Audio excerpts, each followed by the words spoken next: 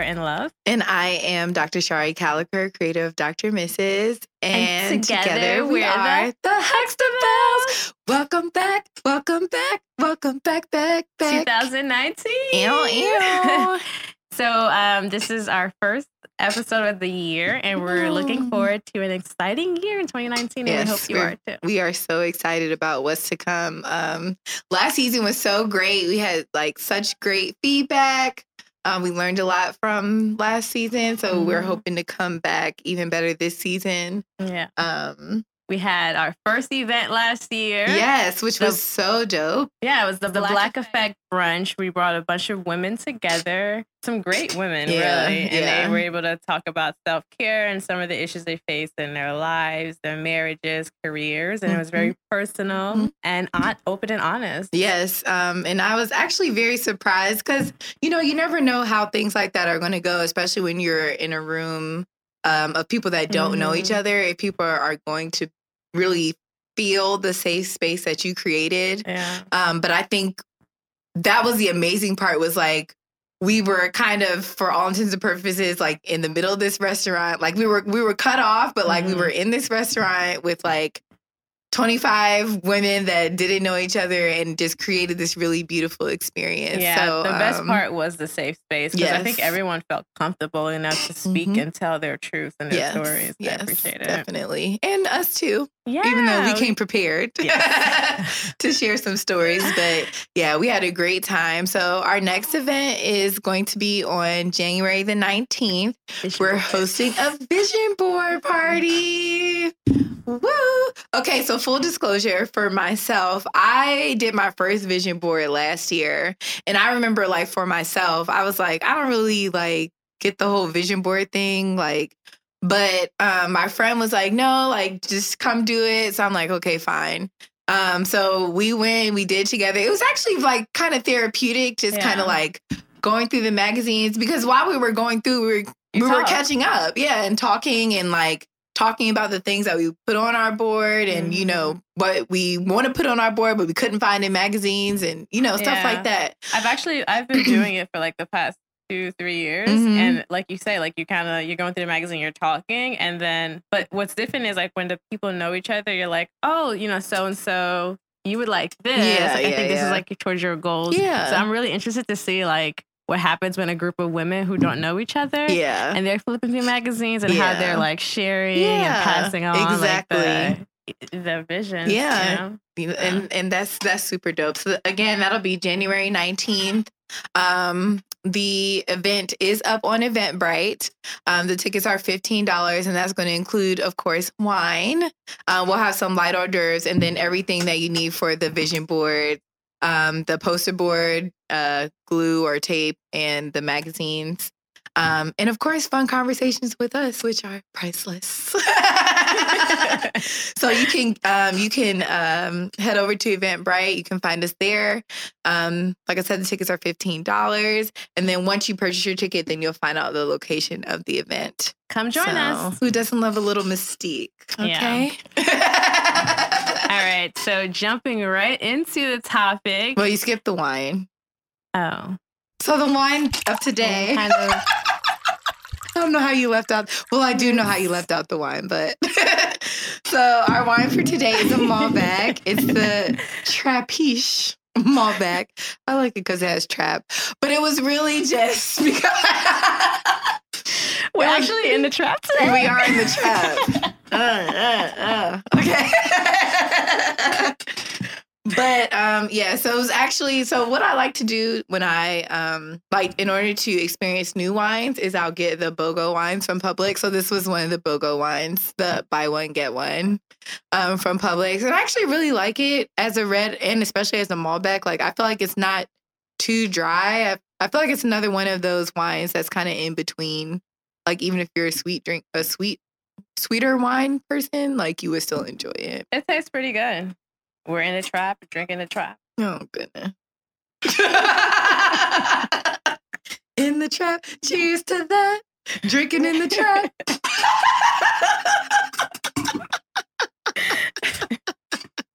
Oh, All right. now. And this is exactly why this is why we in the trap right now. This is our punishment. All right, now. Don't edit that out. All right, so. Now jumping into the topic and what a topic it is. This is probably going to be one of our heavier topics that we're going to discuss, but I'm sure everyone by now, I mean, it's trending. You see it everywhere. You really can't escape it, even if you haven't watched it. Yeah. The R. Kelly docuseries. Well, it's really the Victims docuseries. Yeah. But, you know, before we get into it, I wanted to say, I think one of the things I've noticed since it's been released is that a lot of people tend to lack empathy, and a lot of people are arrogant in the way that they can't seem to picture themselves in the victim's shoes or how the victims became victims, because their arrogance stems from a thinking that, you know, this could never be them or anyone that they know. And I think it's just a lot of humans just naturally feel like something tragic could never happen to them. I mean, it's kind of why people text and drive, because you think nothing bad could happen to you, but that's not true. So when I first watched it, I mean, it just captured me immediately, because I was able to kind of just put myself in their position and see how that could happen to them. And it made me, I mean, really emotional. I think it was heartbreaking just to watch it. And I think anyone who doesn't understand how those girls could become victims and how they could be living seemingly normal lives and end up in a sex cult, I think you fail to appreciate how, you know, a few people got on a boat and enslaved an entire nation. I mean, the whole power struggle, power manipulation, and how you can trap people into doing things that they would never do. It's a real thing. It's a psychological thing, and it happens every single day. And it's historically happened in probably every part of history. Mm-hmm.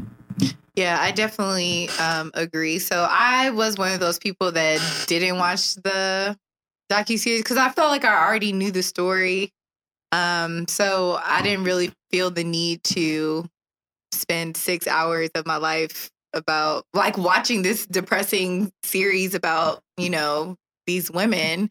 And everybody, and like every person I talk to is like, but you have to watch it. Like, it's actually probably a lot worse than you think that it is. So since I knew we were going to talk about it today, like I tried to watch a couple of the episodes, and I definitely agree that it is a lot worse than what you thought. And I think for me personally, I mean, I definitely agree with you that I think it is very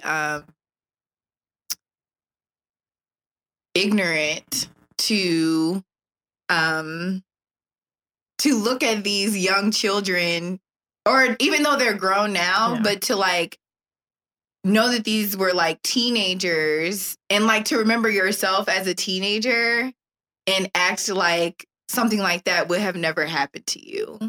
You understand what I'm saying? Just because the opportunity wasn't presented to you, like, not to say that you may have stayed in for the whole time, but like, just think, like, perfect example. B2K is going back on tour right now, right? When B2K was hot, like, everybody, like, we all loved B2K. Like, my friend, she used to, like, get tickets all the time. Like, she had backstage tickets to meet them, like, all this stuff. So you can't tell me, like, as a teenager, like, if you had the opportunity to meet B2K and, like, hang out with them on, like, a one-on-one basis, that you, like, wouldn't take it.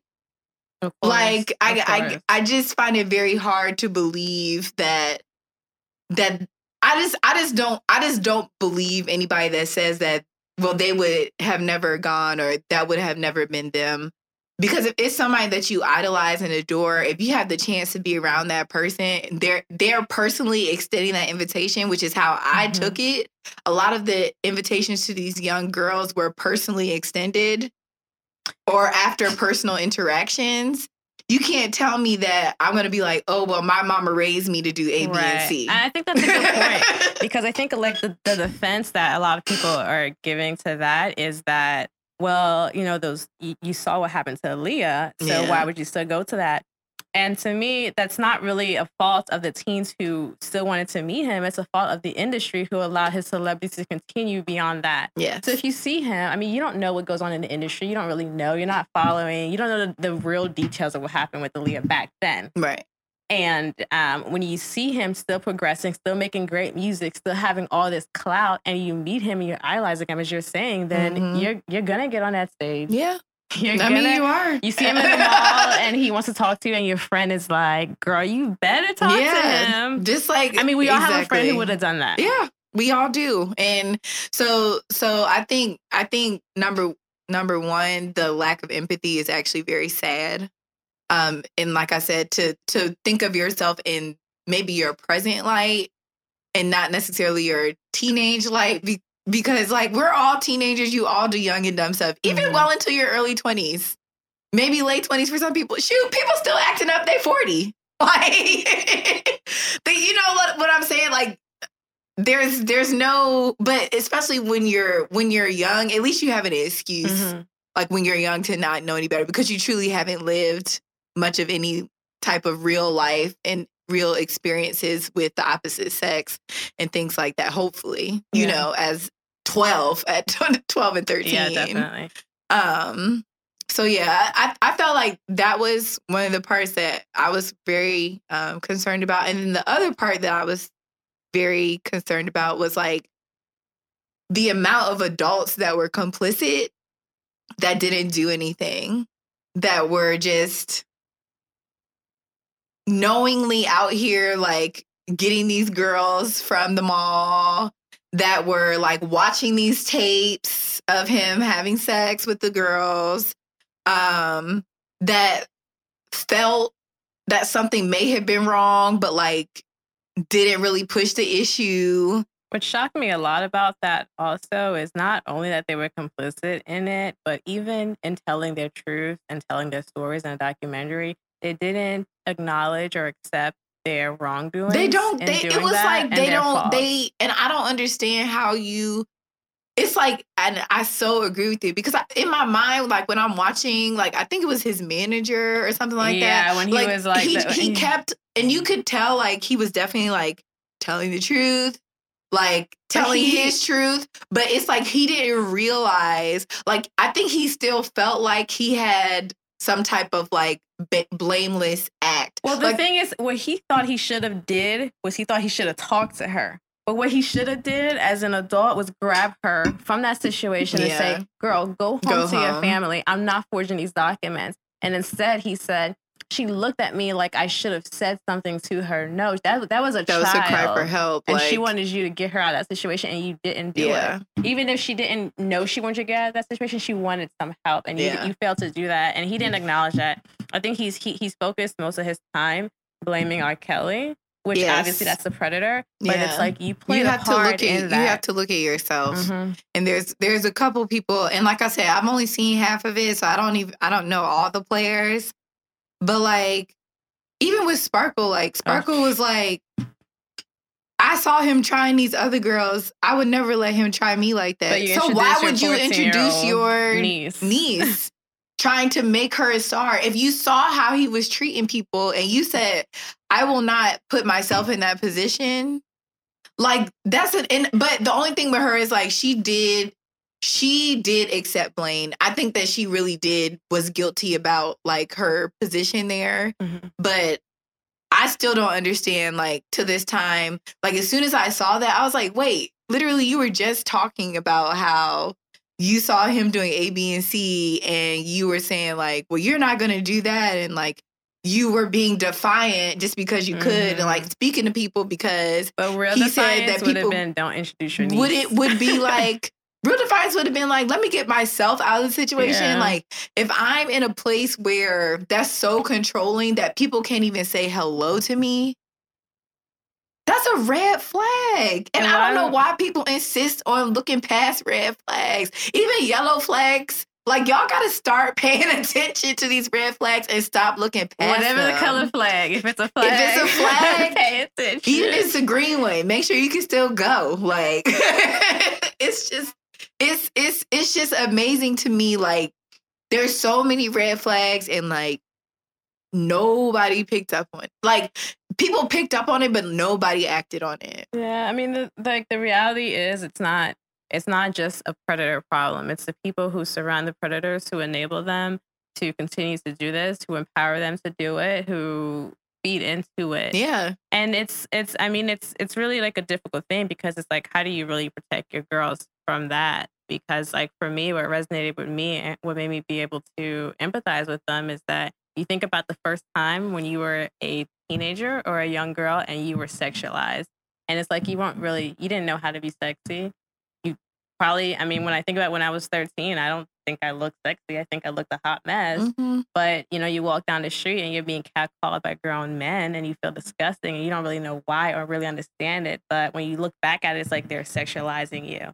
And, I ignored it. I knew it was wrong. But then you think like, well, what if they were more persistent and I was so scared?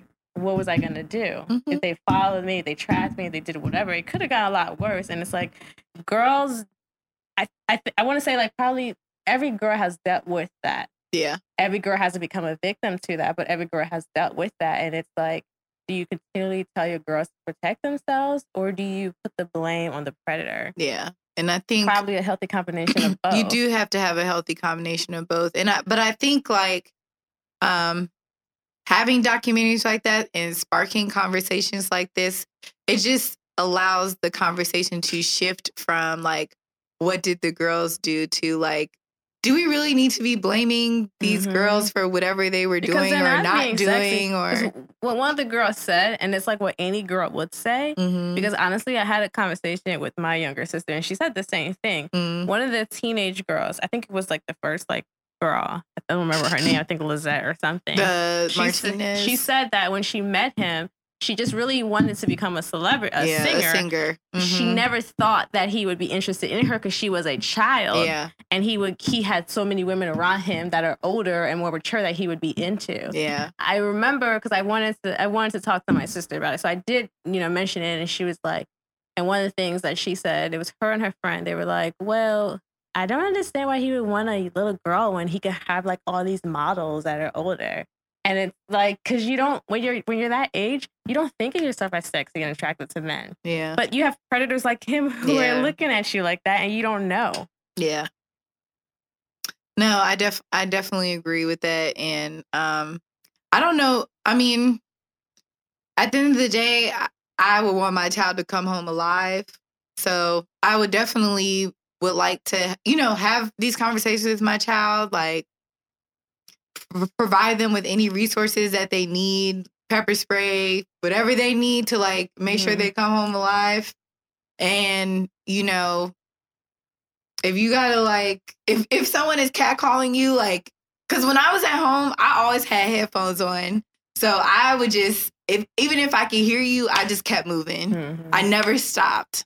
Moving. Yeah. I never stopped moving. And that is something that I will definitely pass down to my male and female children. It's just like, you don't owe anybody anything. The only person you owe anything is me and your daddy. And I think you also have to be honest with them, like, and just say it, flat out say it. Like, no one should touch you here or there. Oh, from a young age. From a young age, I have to have, and even when they're going to preschool, you want like, no matter how young they are, you have to tell them. With my patients, like, because I see kids as well, especially my young kids, I'm always like, before I do any type of like private or, invasive exams, I'm always like, so the only person that should be doing this is like your parents or your doctor. This ever happens, and it's not one of those three people, then you need to let an adult know, either me or your parents know. Like that's what I do for my patients. Like, because even if they're, everybody does whatever they want in their own households and their own families. But my job as a physician is to prepare you for anything that might arise. So whether you feel like it's important or not, I feel like it's important because I feel uncomfortable having to do this, but I have to do it because it's my job. So if I feel uncomfortable, everyone's going to feel uncomfortable. And you need to if something uncomfortable happens to you, you need to let everybody know that you're uncomfortable. I mean, it's not a comfortable conversation, but you have to have it. But you have to have it. 100%. I mean, because it's like, you want to, in a perfect world, you want to out all these predators, but they're hiding in plain sight. Yeah. And there are grown adults who are not saying anything, allowing them to do that, knowing that's who they are and not saying anything. So the only thing you can do is protect your child the only way you can, because you don't know who they're going to encounter. Right. You don't know who's their teacher. You don't know who's babysit. You don't know who these people really are. So the only way you can really protect them is to have those honest conversations and tell them about how bad the world is. Like, but at the same time, trying to protect their innocence at the same time, because you want them to remain. And it's hard to do both. Yeah. It's hard to do both, but your kids, they have to be prepared. And it's all about in the way that you have the conversation. Like, you can't speak to them in adult terms because they're not adults. But just saying something as simple as, if someone is in this area and it's not one of three people, then you need to let somebody know. That's simple. You're not going into any details. We're not talking about worldly views. This is just if A, then B. It's protocol. Yeah. Protocol. So let's kind of, because I don't want to necessarily be fair, but I just want to be comprehensive, right? So they kind of started off the documentary like R. Kelly's life and like his upbringing. And they talked like how when he was younger, he was like more shy, like didn't really have any bark or bite, didn't really like know how to read, anything like that. And then I think they mentioned that I think it was him and his brother were both had some type of molestation going on, but like parents didn't believe them or anything like that. Which seems to be a common story of young children that are being molested, that these things kind of get swept under the rug. They're not really addressed or prosecuted or anything like that. So do you think like kind of that whole situation had any manifestation as to like what's been happening? Absolutely. Or what happened later on? Yeah, absolutely. I mean, there was a psychologist on there, and she spoke on that. She said that, most kids, when they are placed in that victim role, when they get older, they do turn into the predator because they don't ever want to feel like the victim again. And I definitely think that's what happened to him. And also, I mean, it's an awkward thing, and it's difficult for men and even little boys to speak about being molested, just because of like how society views women and men. Like, it's easier, I think, even though, I mean, there's the whole issue about like people not believing women as victims. That's a different subject. But it is easier for a woman to come out and speak about being abused than it is for a man, just because women are naturally viewed as vulnerable, and men are viewed as the protector. So for a man to come out and say that I'm vulnerable also, I wasn't able to protect myself and I was abused and molested, I don't think that's something that's easy for them to do. And so they suppress that. And it's not, because I mean, women, when you're molested, you may not necessarily become the abuser because you're like able to accept being a victim. But men are not able to accept being victim. So I think a lot of that played into it. I mean, even if you could see how his brothers were speaking on there, them being victims themselves still couldn't really sympathize with the women victims just because of that dynamic. I kind of like when they were first talking about it, I was just kind of like, I don't know. Like, I mean, I definitely understand that there can be a correlation. And I definitely agree that there can be a correlation.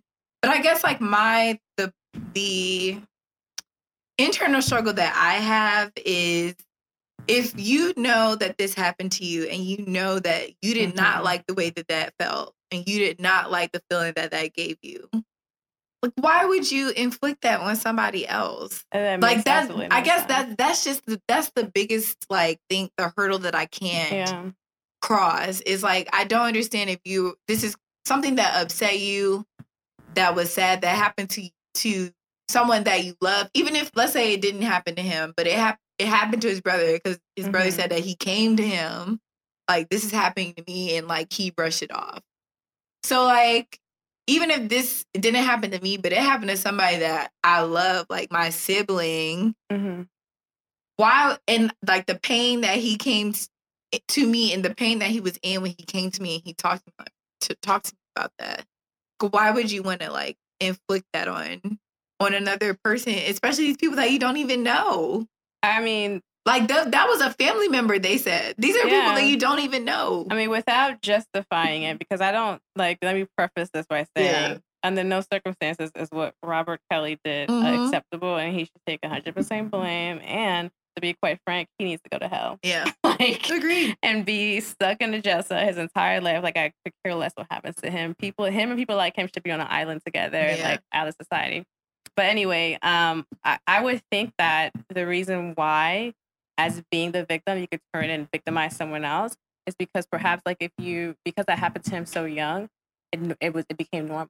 Like, maybe he felt like this is what adults do to children, and now this is my new normal, and I'm going to continue this pattern. But at the same time, you have to know, like, he knew it was wrong. He knew it was wrong. He kept it under wraps. He so had, it's like wrong. You talked about earlier, like, he wasn't doing it by himself. He had a team of people creating this whole other life. And he intentionally targeted certain women based off certain characteristics. And I shouldn't say women, girls, because that's who they were. They were girls. But, he would ask them certain questions to kind of figure out, okay, this is someone who's insecure or vulnerable, and the parents are not really in their lives. Single parents, maybe they only have a mom, or maybe they only have a dad. Mom is struggling, always working. I can get her. And I think towards the end, they said that girls who did not fit that criteria, they were able to leave the house and come as they go, because he knew he couldn't trap them into the house. But the girls who were probably from poverty, one parent struggling, insecure, had other issues, they were the ones that he was able to trap and live in that hole. Yeah. And I mean, it kind of would feel like it would have to be that way. Because I mean, like, the way Sparkle was talking, she sounded very like that she was sure of herself, that she knew that really wasn't going to be. So it was almost like he found somebody that was like close to her. So he's like, I can't get you, but I can get her. Exactly. Yeah, that's exactly what it sounds like. And I will definitely. So let's fast forward. We backtracked. So let's fast forward to the trial. So, and I want to talk to you, legal counsel, because you Esquire. So I guess like a lot of people, I think I was too young to understand what was going on when it was actually happening back then. So I don't really even think I paid much attention to it, because I was like, I don't know, it's 70. Like, I was like just trying to get to high school. Yeah. But rewatching like the footage of the trial, it was kind of like interesting that they had all this evidence. They had all these people coming up and like testifying and saying like, this also happened to me, or like, yes, this is this person. So why do you think that the trial wasn't, I don't want to say successful, but why wasn't he convicted? I think from that trial, there's like a couple things. So the first thing is, it's a major thing too, because I have some friends who are prosecutors, and this is one of their struggles. It is oftentimes difficult getting the victim to want to cooperate with you. And the victim is probably the most important witness in that trial. I mean, you can have Spark, I'm sure she got there and testified, and other people did, but you need the victim to go in there and say that. And you need to be, and yes, they had this video footage that should have been a smoking gun. Right. But the victim is the only person that can say, that is me on that tape. And because she didn't get up and do that, and she didn't want to cooperate, it's difficult for them to legally prove that that is her outside of other people's testimonies. Because anyone else, though it's like the people that I know you, I see you every day. It's all secondhand. It needs to come directly from her and saying that this is me. And then the other part of it is jury bias. So jury bias is a real thing. I mean, as lawyers, we do what we can to try to circumvent that and try to weed out the jurors who you think are going to be biased. But unfortunately, the jurors that are often selected are not jurors of our peers. Yeah. They're not Black women. They're not of color. They don't look like us. And so they're going to pass judgment on us. The same thing happened in the Trayvon Martin case. They put his best friend on there who was on the phone with him when he was gunned down, and who was probably the best witness for that trial. And they didn't believe her because of how she looked and how she spoke. Same thing happened in that trial with all those Black women on there. They said they didn't like how they dressed, and they didn't believe them because of that. And that's why, I mean, the law says that you're supposed to get a jury of your peers. But because of how county lines are drawn, and, you know, that pool it's not always your peers. I mean, I've rarely seen a jury. When I was litigating, I've rarely seen a jury where there was a pool of a lot of Black people. Yeah. And I mean, Duval County has a lot of Black people, a lot of people to choose from. I mean, I was in a trial with the pool was probably 100 people because it was a large trial and it was intended to go for a few weeks. And Black people were still a small minority. Now, thankfully, there wasn't a case where it was us on trial. Yeah. So that wasn't like the important factor, but it was still a randomized pool. Yeah. That's so tough. And it's really like difficult. Like, I really respect what you as lawyers do, because I feel like it's like a crapshoot every time.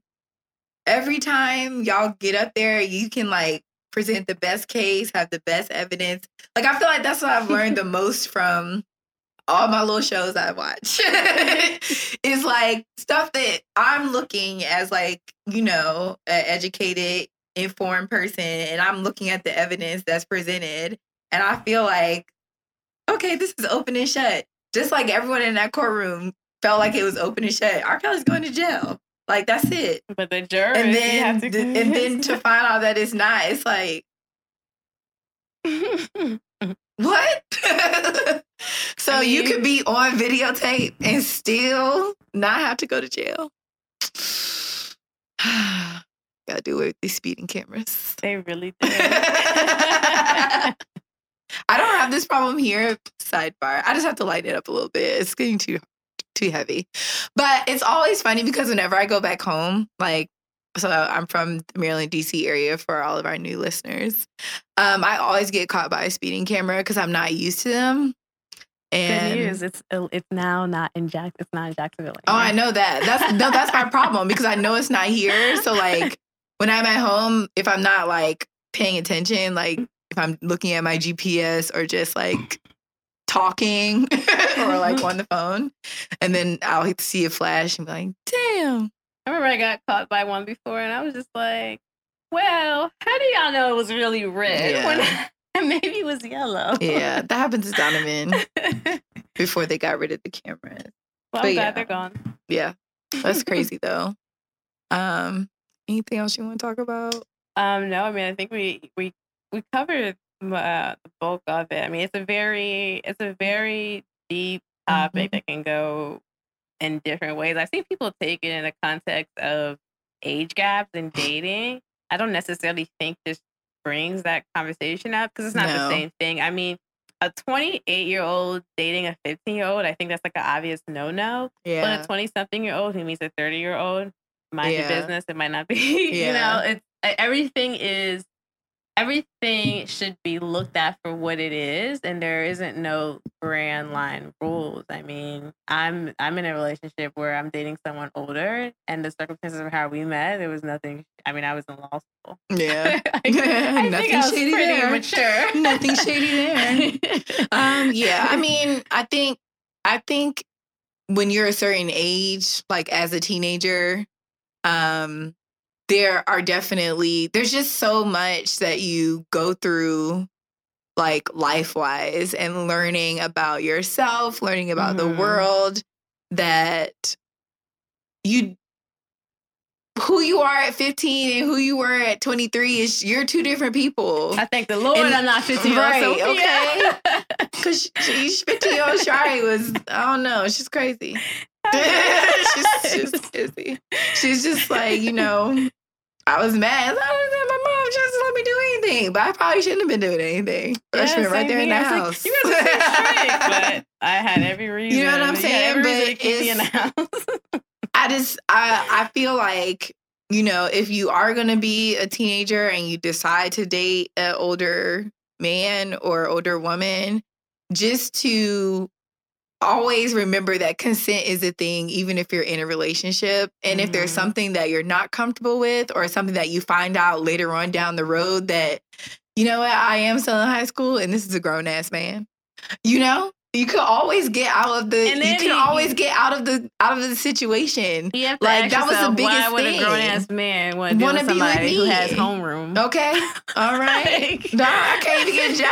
I can't even get a worker's permit. It doesn't make any sense. I mean, if there was a bright line rule, I think it would be that a relationship is inappropriate if there is any kind of like power ability for the older person to manipulate and have power over the younger person. But it's just so difficult. Like you can't place any type of structure on whether a person is going to exert. We all have the ability to be manipulative and to exert power. Even it doesn't matter if we're R. Kelly or you over on the north side. Like it doesn't matter. Like we can all exert power struggles, but I think what we have to do is, like we said from the beginning, when you notice those red flags, or if you're starting to feel uncomfortable, like don't put those feelings to the side to make the other person feel comfortable. Yeah, that's what I kept hearing in the documentary was like, I didn't want to make him mad, or I didn't want to make him angry. For what? You were mad? No, you're right. You were angry? That's a really good point. So if there was any rule, it would be if you feel uncomfortable, listen to get that. out. Like I know, like my boss at work, she was telling me about, I don't remember the name of it, but there's a book and it's about that study. It's like how we now, like people in society now, they kind of ignore their instincts to be polite and not to come off rude and not to hurt someone's feelings, but really you don't need to suppress your instincts. You need to listen to them. So because a lot of times if something is wrong, you know when you feel it's wrong. Yeah. So that is the rule. I mean, that's the rule. If you're in a relationship and you feel like it's wrong and you meet someone and you feel like, I don't know if this is right. Yeah. Then it's not right and you should walk away. Exactly. And I definitely agree. And I wish that, again, when you're 15 and you're kind of caught up in that world, I can definitely see how it would be hard to, you know, say, you know what, F this, I'm out of here. Like I see that. But at the same time, like I would just hope, and we would all hope that for ourselves and our children, that if we were in that situation that, you know, we would be able to just, like you said, if something doesn't feel right, it doesn't matter if you're the Pied Piper of R&B. I mean, let's talk about the Pied Piper now. What does Pied Piper mean? What's the story of the Pied Piper? He told us. He did tell us. He actually threw it in our face. He did. He threw it in our face, which is like the really messed up part about it. It's like, and then he tried to get on the song with our fave, Jay-Z, talking about some chicken killing not guilty, which I don't want to go into that because it makes me sad. No, I don't want to talk about this I don't want to talk about this whole Jay-Z tour. It makes me sad. I was, for whatever reason, I do remember being happy when Jay-Z kicked them off the tour. Yeah. Because he was probably like, oh, no. Because I was like, after this is raggedy. Like, Jay-Z kicked them off the tour. Thank God he didn't need him. Yeah, crazy.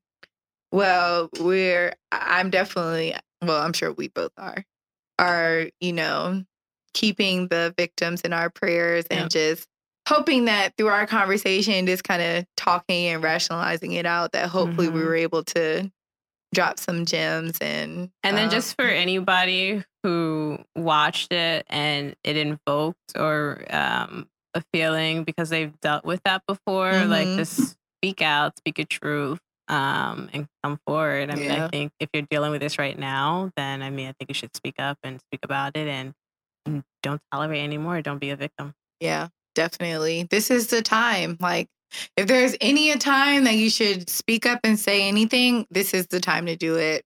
I think you'll have so many people rallying behind you, people that you know, people that you don't know. And if there was any time where people might halfway believe what a woman is saying, especially as a Black woman, just shout out to my shirt. I didn't get the memo. Yeah. I think this is the time where people will actually listen and ask questions later. Like this is the time. No, so. definitely. But I thank all those women and families for like sharing their stories. And I hope that as time moves on, that more people are able to share their stories, because I feel like when you hear those stories and you find out like it wasn't just you, the next generation will be able to do things differently. Because I feel like our generation is already kind of like learning from like our parents' generation. Yeah.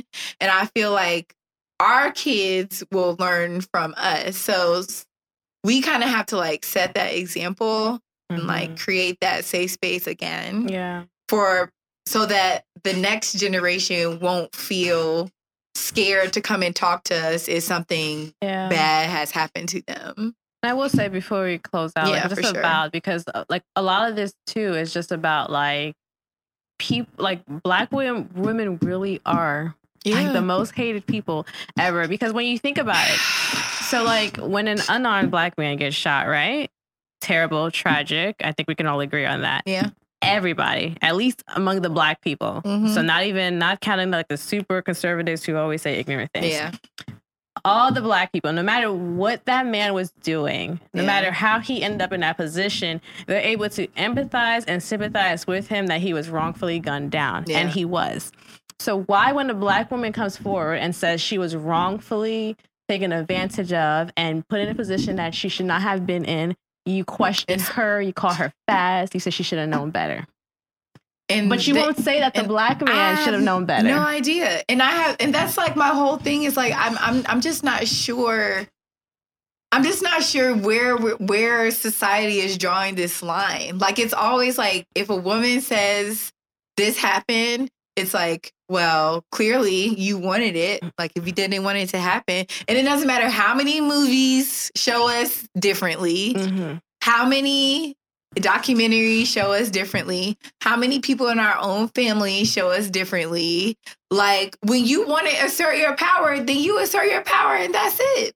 So either you going to assert your power and we both going to assert our power against each other, and then hope that I don't die in the process. Or am I just going to be like, you know what? Like, I'm really just trying to get home tonight. Right. It's just like, I just wish that there would be some kind of, like, we believe you, Black men. Believe us now. But believe like, us stand too. Up for us. Because all them girls on there, don't believe he didn't do it. Blah, blah, blah. I was like, oh, they are the worst. Embarrassed. I am embarrassed. The worst. No shout out to you. I'm embarrassed. So, yes. So that was actually a really great conversation. I was kind of nervous. It's a touchy conversation. It really is. It's very touchy. And there's so many dynamics. It made me really sad, honestly, to watch it. I think I cried a few times. Yeah. It was really sad. And just like, I think for me was like I said, I only watched halfway through, but like after that was literally just a conversation that we just had was like, y'all hate Black women that much that you gonna let this man who more than likely has done what everybody has been saying that he's done go free because you don't like the way that I dress or you don't like the way that I talk. I just want to see them like just, we march for you, march for us. Yes, like it's just like you don't. There's just no sympathy. There's nothing. It's just like when we come into a room, especially both of us as like professional in a space that's largely does not look like us. We come into a room, we're expected to conform. Nobody ever has to conform to the Black woman. No. We have to. No one ever has to like change what they say or what they do or how they dress. No. We don't require that of anybody. Now, sometimes your little friends will come in and we're like, hey, girl, you know you don't have to do that. Like, it's fine.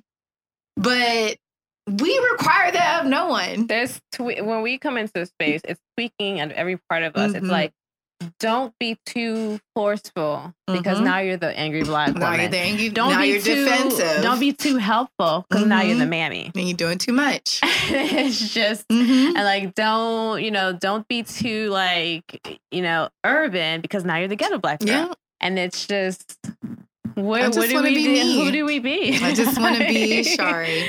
That's it. I just want to be me also. I just want to be me. Focus on, but I can't think of it right now. Okay.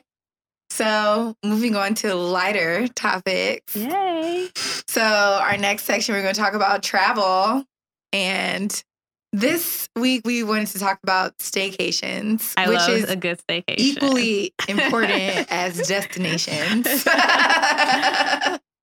And sometimes staycations, low key, are kind of lit. Well, they're a lot less taxing because like traveling back from your vacation is exhausting. Yeah. So all that relaxation and freshness you got on vacation is gone just by going through traveling. TSA and Customs and Border Patrol because they are so draining. Annoying.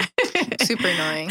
And I was telling my friend actually today that I'm so happy I'm not traveling through this whole government shutdown situation because TSA agents are already out of pocket. Yeah, they are. They're already out of pocket. So can you imagine TSA agents not getting paid? Oh yeah, they're gonna be such jerks. So they're already just not nice. Thank the Lord for foresight. Okay, so our staycation. I mean, the beautiful thing about Jacksonville is there's so many places to staycation. Yes, I agree. You can go at St. Augustine, which is so historical. There's beaches. There's like this little city with like a historical scene. Lots of little bars and stuff down there. All those restaurants. Everything's on the water. Everything's on the water. So nice. And then you can come a little up. Ponte Vedra Beach, Jacksonville Beach, Atlantic Beach, Neptune Beach. So many different places. Yes. I think the biggest thing is like convincing yourself to like, because I have thought about that like paying basically. So like if you don't want to stay home, but like if you want to go to a hotel, like paying for the hotel even though you live 30 minutes away. Yeah. Like I think that's like the biggest hurdle. But I also think it's rewarding, especially if you do end up like staying on the beach or something like that, just being able to like walk on your balcony and like be just at the beach. Go out there, in your robe. like wake up in it. Exactly. I've been wearing Tavares down and we are going to staycation at One Ocean. He doesn't know it yet. I'm wearing him down. Where y'all going? One Ocean Hotel. I want to staycation there. I haven't been yet. Yeah, I haven't been. I don't know yet. I'm working on it. Let me know. Let me know. But yeah, staycations are super important and they're really good for self-care, which is what we always talk about. Just having like getting your mental health in order. Like sometimes just not being in your same space can give you a little jump start. And like we said, like, I mean, we're very lucky. We live very close to the beach. So our staycation was actually pretty dope. Yeah. But even if you don't. And then there's like Ferdinand Beach too. And like the Ritz. No, is it Amelia? It's Amelia. The Ritz is in Amelia Island. Yes. So that's on my list also. Yes. It's worth it. Okay. You know, they had a yoga retreat there the other day. I want to go again. At the Ritz? Yeah, there was a yoga retreat overnight? There. Yeah, it was like a couple days. I think they do it like a couple times. Because you have to catch the Ritz at the right time. Sometimes they're like OD. It was the Ritz, so. But sometimes they're, and you know, and that's what I say. Every time when I'm looking and I'm like, let me see how much it's going to be. And I'm like, you know what? It's the Ritz. You can do that. Yeah. It's like it's the Ritz, so what is reasonable? It is what it is. You're what it is, girl. Yeah, so I don't know. But staycations are dope. And like we say, like even if we don't have a beach, like going to, like your downtown. I would still consider like Orlando a staycation. Oh yeah, definitely. Like if we go into like the amusement parks or just doing even as far as like Tampa. Huh? Tampa. Yeah, also. Tampa. Yes, I would agree. Tampa's also a staycation. Miami's a whole vacation. That's too far. So anything that you can, you know, take the day off and just spend some time with yourself.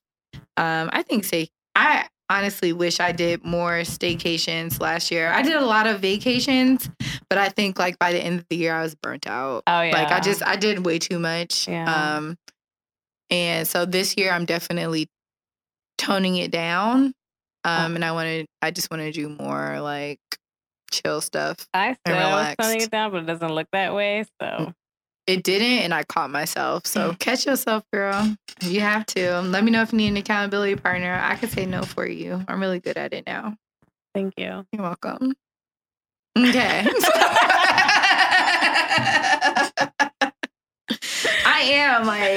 I'm just like, traveling is expensive, first of all. I got to take days off of work. And then I started looking like, but what if I want to do this? And I already wasted days on this other trip that I didn't really want to go on, but I just kind of did. Like, no, I'm not going to do that. Well, what I did decide this year is like, if someone asks me to go somewhere, I'm going to say, no, I'm going where I want to go. That's fair. And so that's fair. That's a step in the right direction. Yeah.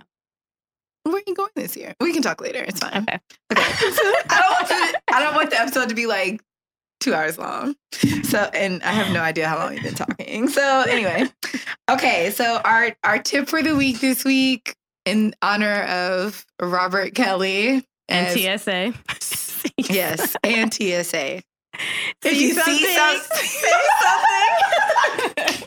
And TSA. I forgot that's a TSA thing. I should have known, because I'm like, where did I get that from? But it's from the TSA. If you see something, say something. Like, please don't sit around like all these trash ass adults in that damn documentary. Don't become a trash ass adult. Just don't. Like, if your friend likes little girls, if your friend is trash, it's not a preference. If your friend is trash, shame them. And if they don't get the message, then do what you gotta do. You gotta call police. You gotta call police. Hey, FBI has an anonymous hotline. Listen, do what you gotta do. I don't know. I'm not in the business of calling police on Black people. I'm really not. But listen, you can get the action if you ask for it. You sure can. So if you see something, say something. And if you're in the airport with a bag that's unidentified, just watch it for like 5 minutes to make sure that it's really someone acts like Drew Santana and just leaves their bag there and runs off. Yeah, don't do that. Don't do that. Jewels, dip. But didn't know there was a gun there. I left my bag there, but I didn't know there was a gun. Yeah. All right. No. Yeah. We can't do anything about that.